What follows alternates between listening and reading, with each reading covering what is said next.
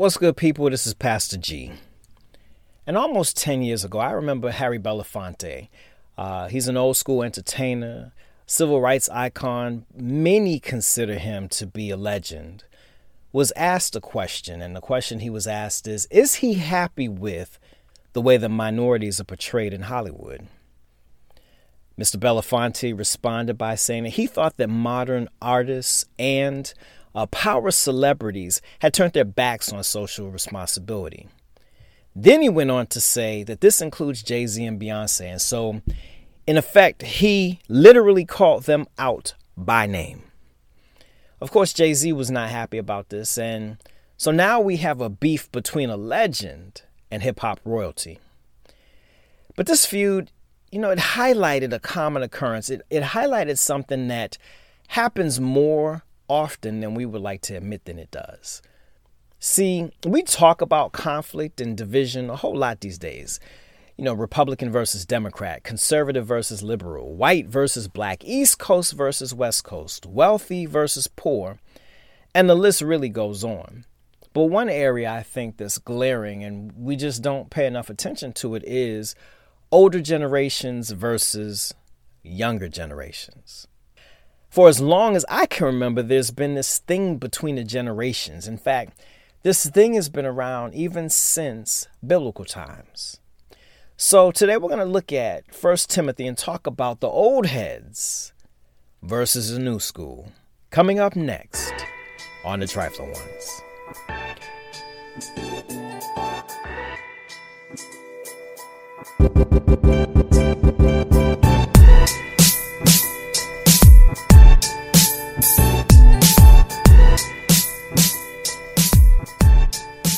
So 1 Timothy chapter 5, verses 1 and 2.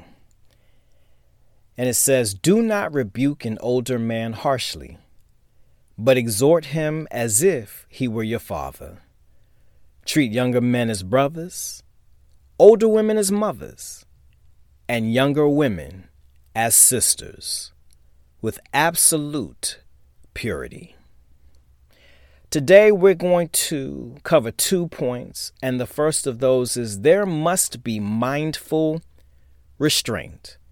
There must be mindful restraint. Verse 1 says, "Do not rebuke an older man harshly."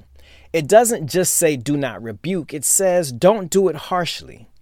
So what that means is that there may be times when we have to confront someone in another generation because, the way that they've come at us probably wasn't the best. So he may not always be right, and there may be some points of disagreement, but the way we handle the situation may require restraint. Conflict is inevitable. Think about it. The differences in music and clothing and values and priorities and experiences. And so there's room for disagreement when it comes to philosophy and perspective and culture and all the other stuff. And you often hear they don't listen, they don't understand. And this is actually coming from both sides. Elders feel that way about young people, and young people feel that way about elders. But the text tells us that in the midst of these issues, we are to treat elders like fathers and mothers. Then it says, treat young people like brothers and sisters. So depending on the camp that you live in, just take a moment now to look at it from the other side. If you've got some time under your belt, if you've lived for a little bit of time, you've gone around the sun on a few rotations, then imagine what it must be like growing up in a society that provides constant information and exposure. Imagine the times when you lost your cool because it was a bad day, or the times that you got drunk and acted a complete fool, but there were no cameras present. It wasn't uploaded to be viewed over and over and over again. So these situations might make for funny stories when you reminisce during reunions and everybody laughs about what happened and how you got drunk and all the other stuff. But it didn't ruin your life because everyone saw it and judged you and wanted you to pay for it for the rest of your life. Also, elders, in most instances, keep in mind that you may just have done the same types of things that young people do today, but the penalties weren't as harsh back then. And you may have developed amnesia about how much you really did or you were involved in.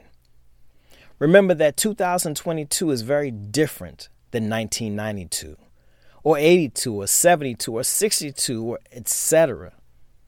So they view life from a completely different perspective in 2022. Now for young people, imagine that you live in an era when others went to the polls to vote, to select national or local leadership, but because of your color, you couldn't participate in the electoral process. Imagine being involved in efforts to gain the right to vote, but it caused beatings and being blasted with water from a water hose and being bitten by a dog. Imagine being threatened. And then finally receiving a voice, a say in the election outcomes, only to now have others who are younger not even care about the sacrifices made for the life and the rights that exist today.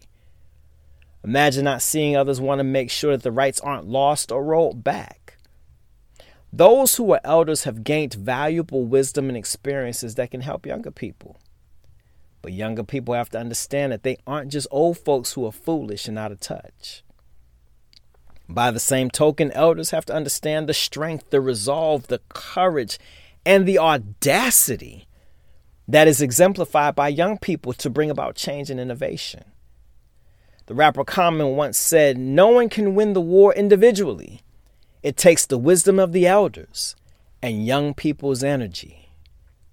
See, we can dismiss and disrespect others because we believe that they don't listen and don't understand, but there must be mutual restraint.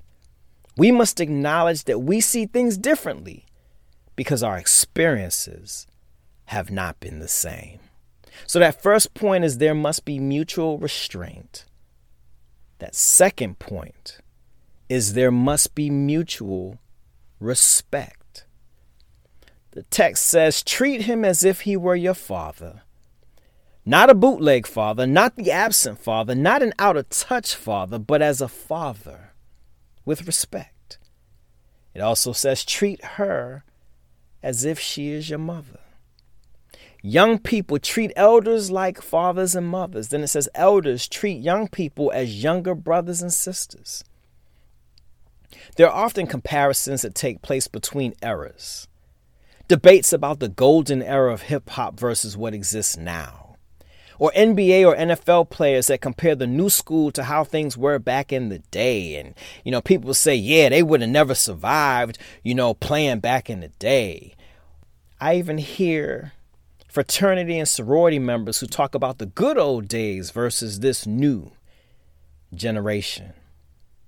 But more times than not, somebody is taking a swipe at someone else from another era. But let's be clear. One does not have control over when he or she enters into time. That duty is reserved for God and for God only. Let me say that again. One does not have control over when he or she enters into time, meaning when they're born. That duty is reserved for God and God only. Therefore, step back and assess how you respond to those who are from another generation. Whether they're older or younger, they're worthy of respect.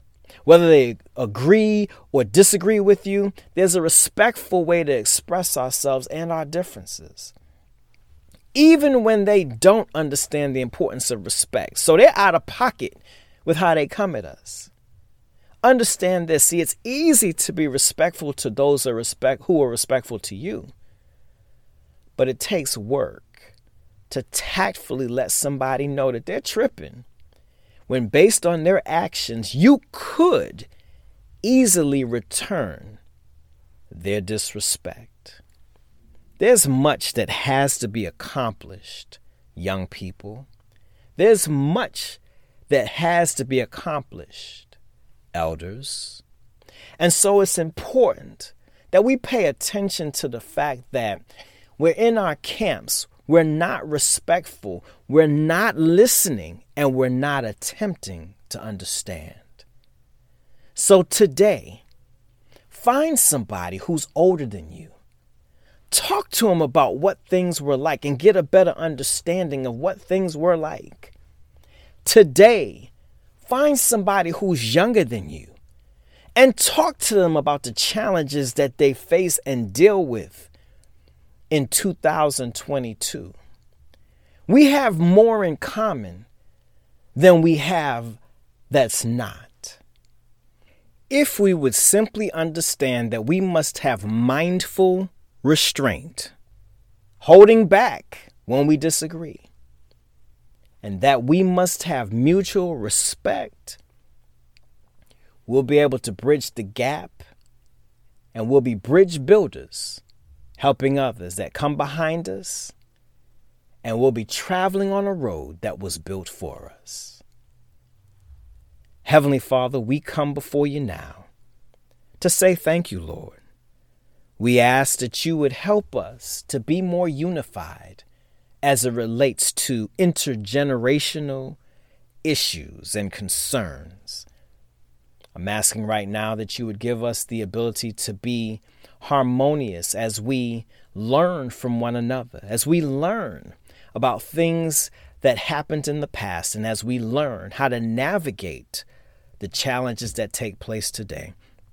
We're asking right now, Heavenly Father, that we will put down all the insults and the animosity that we have towards one another, being squarely focused on how you would have us to respond to one another.